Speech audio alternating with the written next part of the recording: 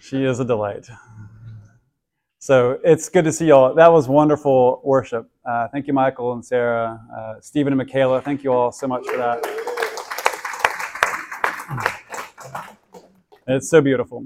We ask a lot of our worship leaders because what we are hoping to have when we gather together to worship is a chance to meet with Jesus.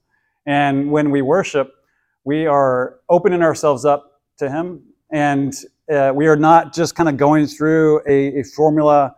If you're on a date with someone and you did that, the intimacy of that would not be received very well. But we want to make space always for how the Lord moves. And so in worship, we ask a lot of our worship leaders to make space at times for how the Spirit's moving. And musically, to do that is a challenge because you have to be ready for however that means going. And so thank you all so much. It takes a lot of skill and trust to do that. And it's one of the most fun things that I see every single week. It's just a chance to do that with the Lord. So, and thank you all for being participants with that.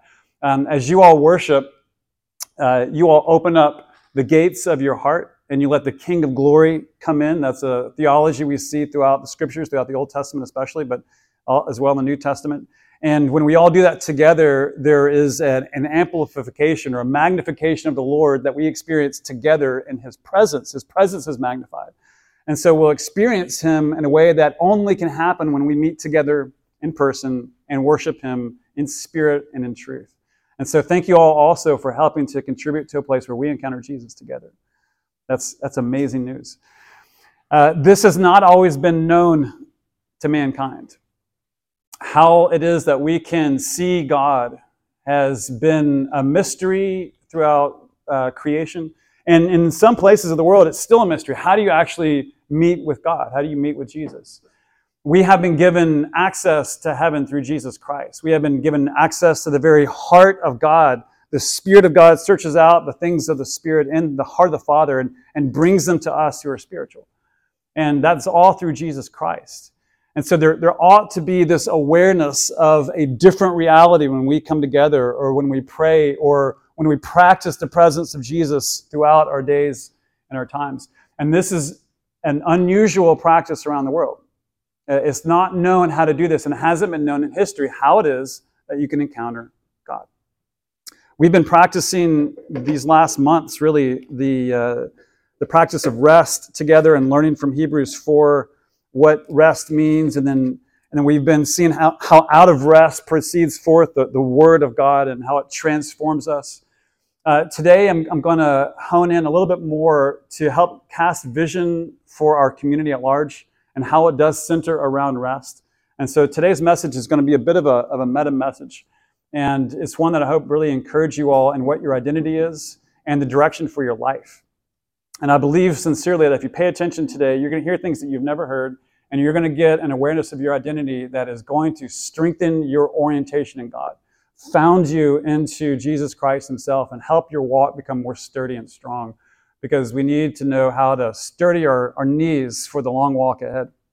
And today's going to help you do that. So in the beginning, if you go back all the way to Genesis chapter 1, humanity, so our original design and God's original intent for us was to be planted in a garden. And you've heard me say this many times. I'm going to say it many more times.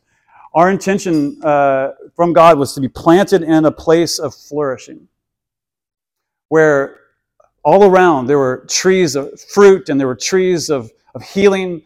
There was the springs of living water that flowed out in 4 different directions from the very heart of this garden. And mankind was called to cultivate it, to work it with intellect, to work it with strength, to work it with creativity, to work it in partnership with one another, male and female, made in the image of God. And out of this flourishing, out of this collaboration, we were going to take this garden of beauty and of flourishing, and we're going to extend it out into the chaos that still existed outside the garden. God made all that was very good, and He called man to extend it out into the chaos. He made a garden out of the chaos that was all around. And He told us as His representatives to go and do likewise. And the way that He commissioned us to do this was through vulnerability. That's an important part. When Adam and Eve were formed, they were formed naked and unashamed.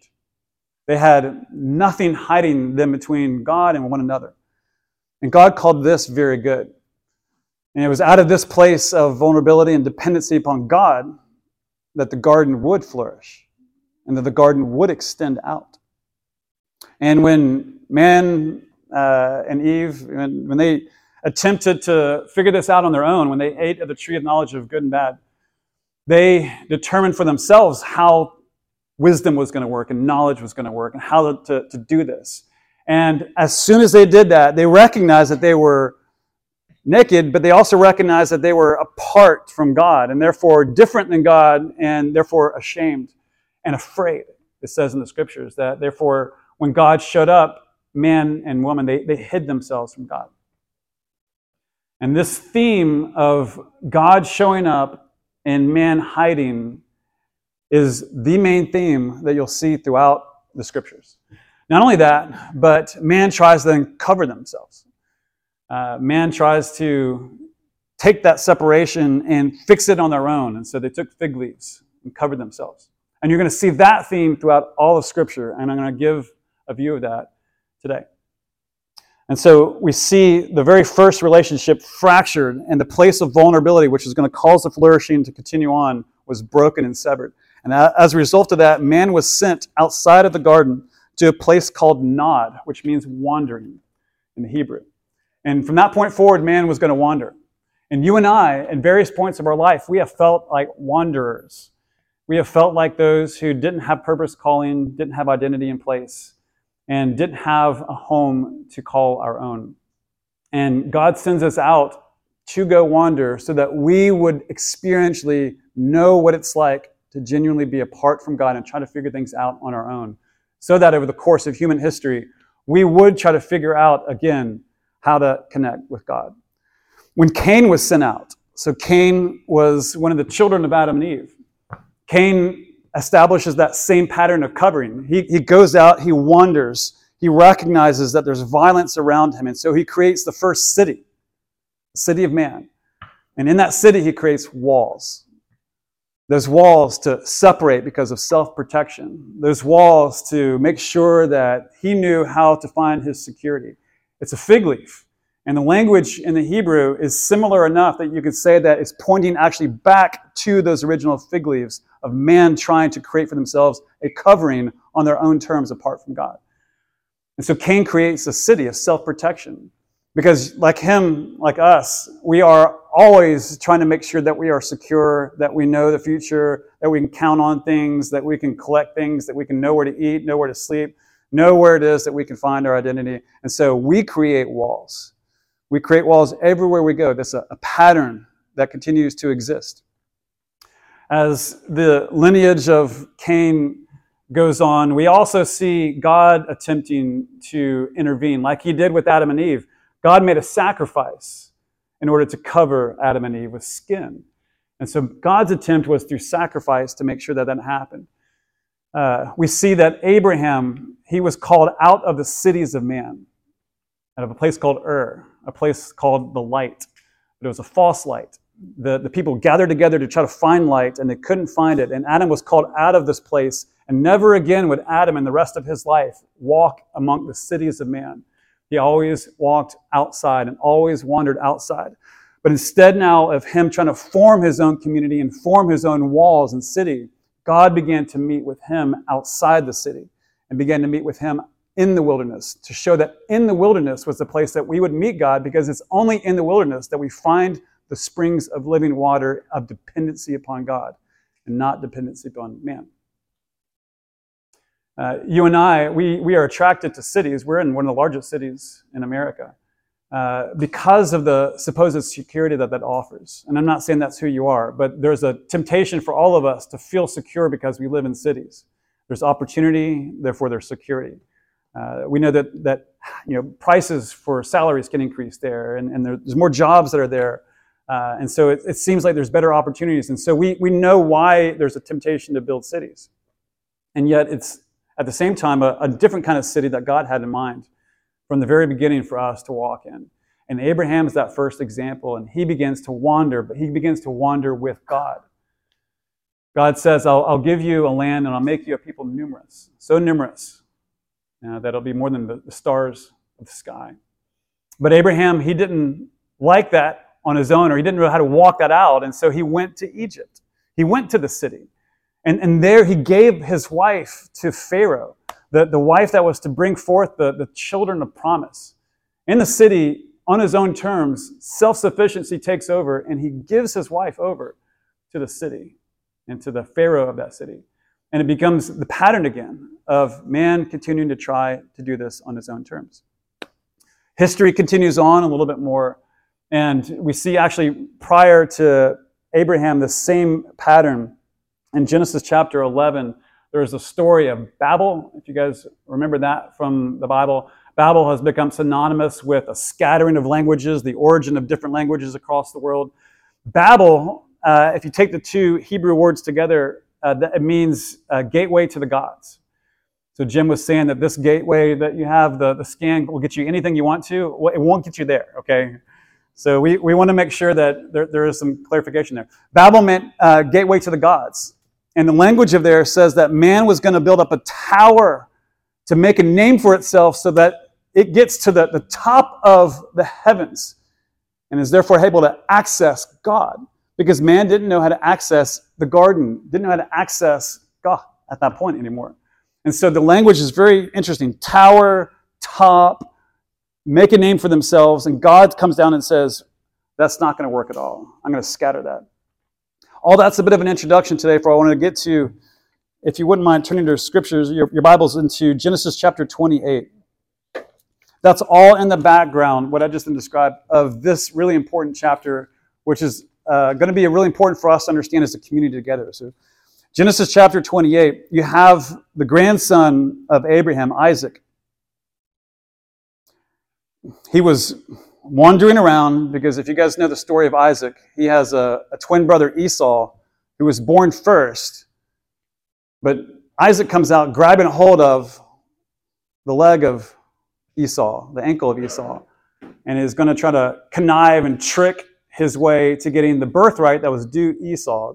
In that culture at that time, the eldest son would get the double portion of the money and the inheritance of the father of the community, so to take care of everyone else. But it all went to that one primarily.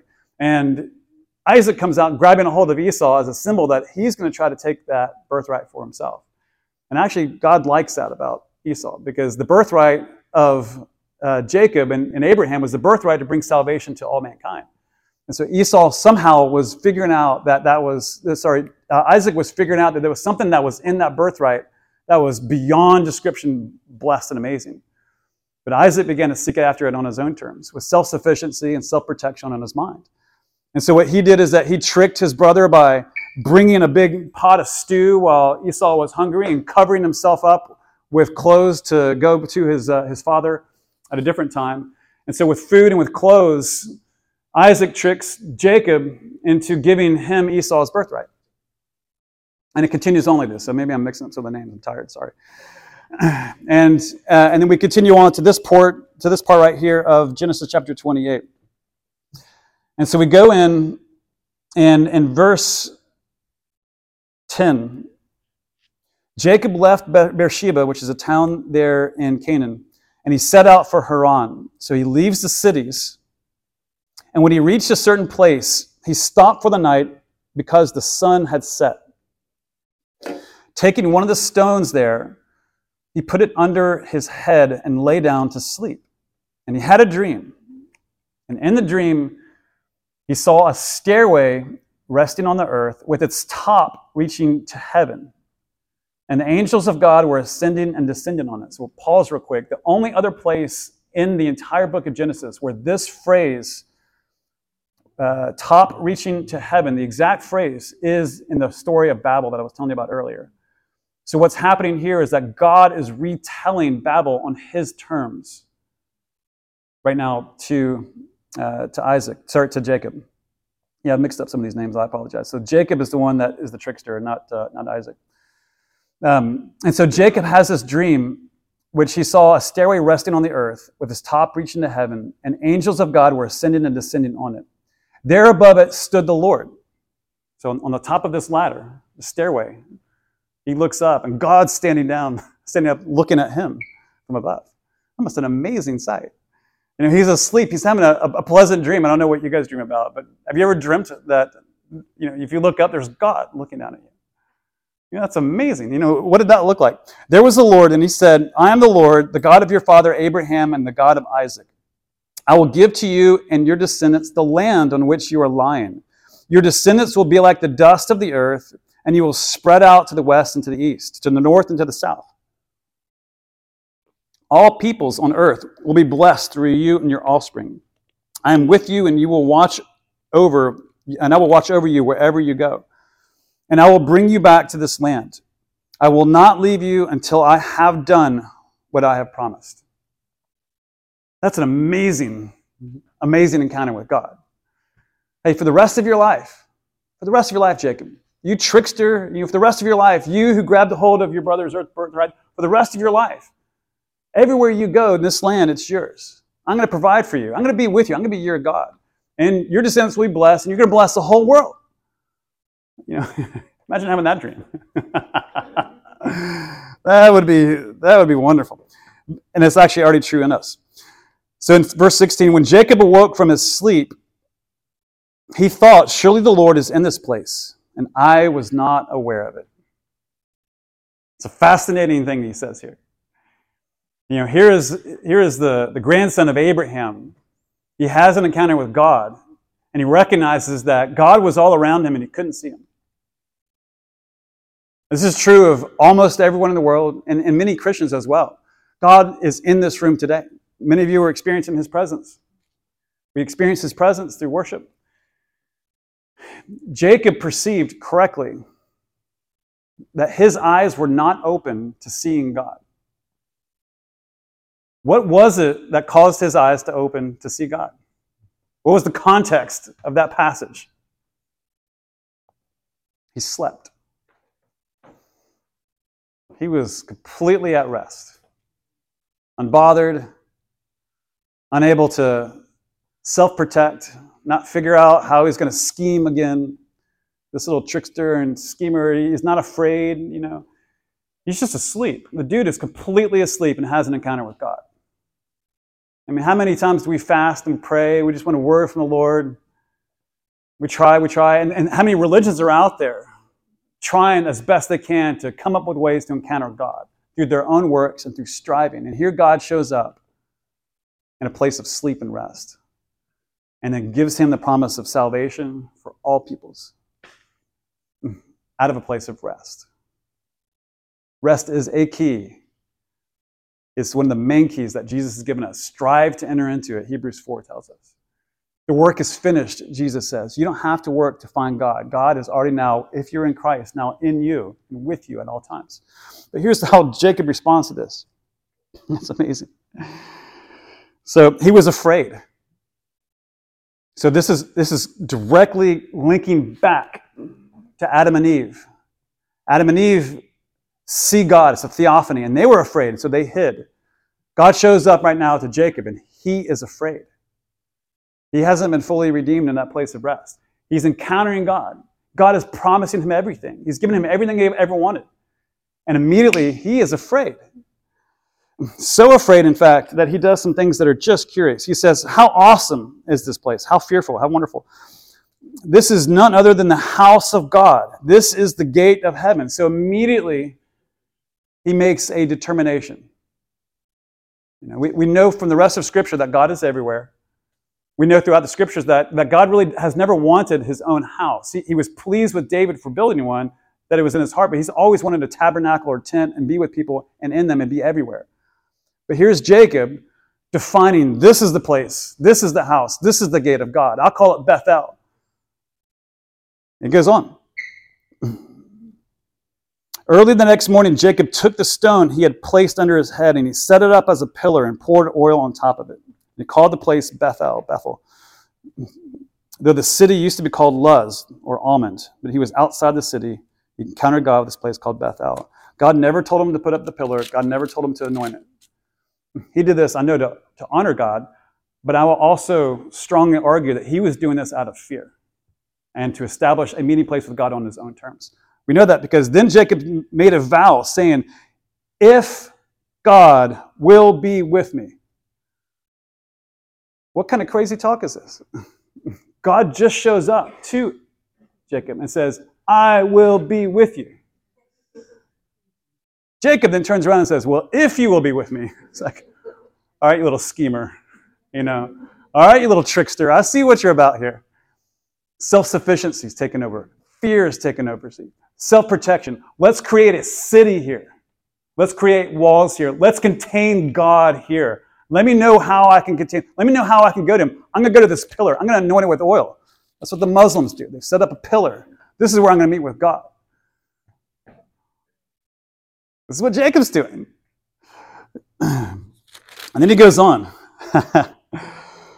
He says, if God will be with me and will watch over me and this journey I'm taking, and will give me food to eat and clothes to wear, what did he do to get his birthright? He made a pot of stew and he put on, his brother's clothes. Look at this trickster. This guy knows what's happening. He's thinking that God is scheming him. Oh yeah, if you'll do this and if you'll do that, and if you make me to return safely to my father's house, then the Lord will be my God. And this stone that I have set up as a pillar will be God's house. And all that you give me, I will give you a tenth. And so then he's like, I'll give you my money after that too. I'll give you my finances. If you do these things that you already said that you would do. I'm going to put it on my own terms, though. I'm going to give you money on my own terms. I'm going to make sure that you do it in a way that I want you to. I'm self-sufficiency. I'm Cain. I'm walking out the sin of mankind, even though I just didn't encounter the living God. Bethel, by the way, ends up being a place that the northern king of Jeroboam sets up an idol in there of a golden calf. And the condition of Bethel ends up being far worse by the end of Israel's history. Man had established it as a house of God. God did not establish it as a house of God. And the foundation of that city was never right. And throughout history, even the church tries to set up a house of God on our own terms, to guarantee his presence, to guarantee security, to guarantee food and clothes. And what does God do when he shows up in flesh in Jesus Christ? He says, don't worry about what to eat and don't worry about what to wear. Seek first his kingdom and my God will give you all these things.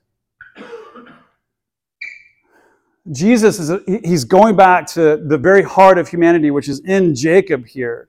And he recognizing that these are concerns that are common to all of us, but never was that supposed to be a concern for us because we were meant to be in a garden where these things are always provided for us. And because we have self-protection and self-security, we miss out on the one thing that's going to help us to flourish, and that's vulnerability with God and with others. The key to it, you see Jacob is not being vulnerable with God. He is establishing a contract on his own terms. Israel is later on given a chance to have a covenant with God on God's terms. Come up to the mountaintop, commune with me. They say, no, it's too big, too scary. And God says, fine, I'll give you the law. And they have to live with that covenant for the rest of their history. God had always wanted to establish a face-to-face relationship with you and I and all of us to walk out this vulnerability. When Jesus comes and says, wherever you worship, to John 3, to the woman at the well, because she asked, here's a prophet, tell me where I'm to worship. He says, the God of our fathers. God, Jesus says, when you worship in spirit and in truth. He doesn't tell us where. He just says how. That word to worship in spirit is obviously the Holy Spirit. That word to worship truth in the Greek is nothing hidden. That's literally what it means. There's nothing hidden in my worship. I am vulnerable before God, letting all things be seen to him, letting him know all the secrets of my heart because he knows them fully already. And I'm going to give those to him and let him expose them and let him honor them and load them and heal them and forgive them and make them more like him. And that word worship, in the Old Testament, it meant to bow down before a king. In the New Testament, that same word means to rise up and kiss as an aspect of worship. It's intimacy. It's vulnerability, trust, intimacy, that place that only comes when we lie down against the breast of Jesus and allow that relationship to be restored again. We know that when we ate of the tree of the knowledge of good and evil, vulnerability was taken away. Rest was taken away. The very connection with God was taken away because we defined things on our own terms. We became like a Jacob. We became like a Cain. We continue to walk it out on our own terms. Jesus comes, and he sits down at a wooden table with his best buds. And he sets before them a meal. He lays down with them. He reclined at table, and they reclined back against him. He established rest and reestablished rest. And before he got up on a cross, he laid down on a table. The cross was laid down before him. It's a wood place. It was like a table that he laid back down on in a position and posture of rest, letting man and letting God crucify him, nail him to it before he was lifted up in a posture of worship with his hands open, vulnerable, naked, literally before all mankind. And in that place was established again the rest of God and the worship of man with God. And intimacy came out of that place. And the Spirit poured out after that amongst people that were gathering in an upper room. Tongues came out, tongues of fire. And new wine came out. The wine and the bread of the Lord came out in that place. I say all these things because the heart that God has established for us as a community is a heart to look after God and to not seek after establishing this church on our own terms. And I cannot tell you what that looks like because part of the answer is in you for what that does look like. Obviously, it's in Jesus and His Holy Spirit. His Holy Spirit tells us plant churches. His Holy Spirit sends people out into missions all throughout the New Testament. And His Holy Spirit is in you and I and all of us. We are not to establish a place that is like anything that we've seen around us. But it might be like what we've seen around us as He leads us to do that. I'm giving you this to talk a little bit about vision today as we go into some genuine, like nuts and bolts talk about our vision as a church. We want to be a church that seeks after Jesus and how He established things through vulnerability. Through letting our lives be open to God and to one another. And so what I'm asking of you all, as you are continuing on with this church called A Place at the Table Church, is that vulnerability and that trust and that worship of God to be reestablished and grown in your life. And so I'm asking you all to trust in the Lord in one another. And I know that's not a word that's common in our vernacular in today's world because we put up masks and walls everywhere we go. That is normal. It's normal in the church. The church sets up churches of masks. I'm not trying to knock churches at large because everyone has good intentions in doing this. I have, in some ways, masks that I can't yet see fully. And I'm asking the Lord, please remove them. I've got community around me that shows me what those are at times. I can lay this down. And so as we continue on as a church together, what I'm asking of you all is vulnerability, trust, worship, and to not assume that what we are doing is establishing things in God's way. But to also trust and assume that God is establishing things in His way. And I hope you know what I mean by that. We have to be honest about what we don't know so we can be honest also and confident about what we do know. And those will come together as we seek the Lord in time with this. Jesus tells us that the heart of the church is to love the Lord with all your heart, mind, soul, and strength. Love your neighbor as yourself. That's our heart. And He says the mission of the church is to go and make disciples of all nations, baptizing them in the name of the Father, Son, and Holy Spirit. So that's our mission too. We don't have to get fancy about this. The vision by which we do this, and I'm going to switch to a presentation here, because we want to make sure that we are saying things accurately. So we want to make sure that we offer a place to rest and worship at the Lord's table, to taste and to show that He is good. We gather together like this in worship. And today I hope you had a chance to taste that God is good. As we taste of His goodness, you have something to show of His goodness, collectively, individually and corporately. And so you have a grace to give to others. And I want you all to show that. And that only happens through vulnerability. Because the Spirit of God in you is speaking and flowing. As you obey Him, it's an act of worship. So as you step out in faith and obey the Lord, it causes you to open up to the Lord. Because We worship the Lord in spirit and in truth with nothing hidden. And so we will experience vulnerability while we step forward together as a church. If you go share the gospel with someone on the street, you will feel a little vulnerable. If you get a prophetic word from someone on the street and you go to them and share that with them at Starbucks, you will feel a little vulnerable. If you're in a small group with people and you share with them about anything in your life that's going on, you will feel a little vulnerable. That's an act of worship. And that's what we're asking you all to come forward with. As you do so, the Spirit meets you in that place and you receive healing from past wounds that have caused distrust in God and others. And you will also receive power to be effective in the ministry that you have together. And so this is the rhythm that we are walking in life. It's why I'm not asking you to be a copy of our church model. I'm asking you to be a unique identity to help create our church model. It's a unique expression that we feel called very strongly to at this church, of removing barriers by walking in honesty and by walking in trust and truth with one another. Does that sound pretty good? So I'm going to share with you a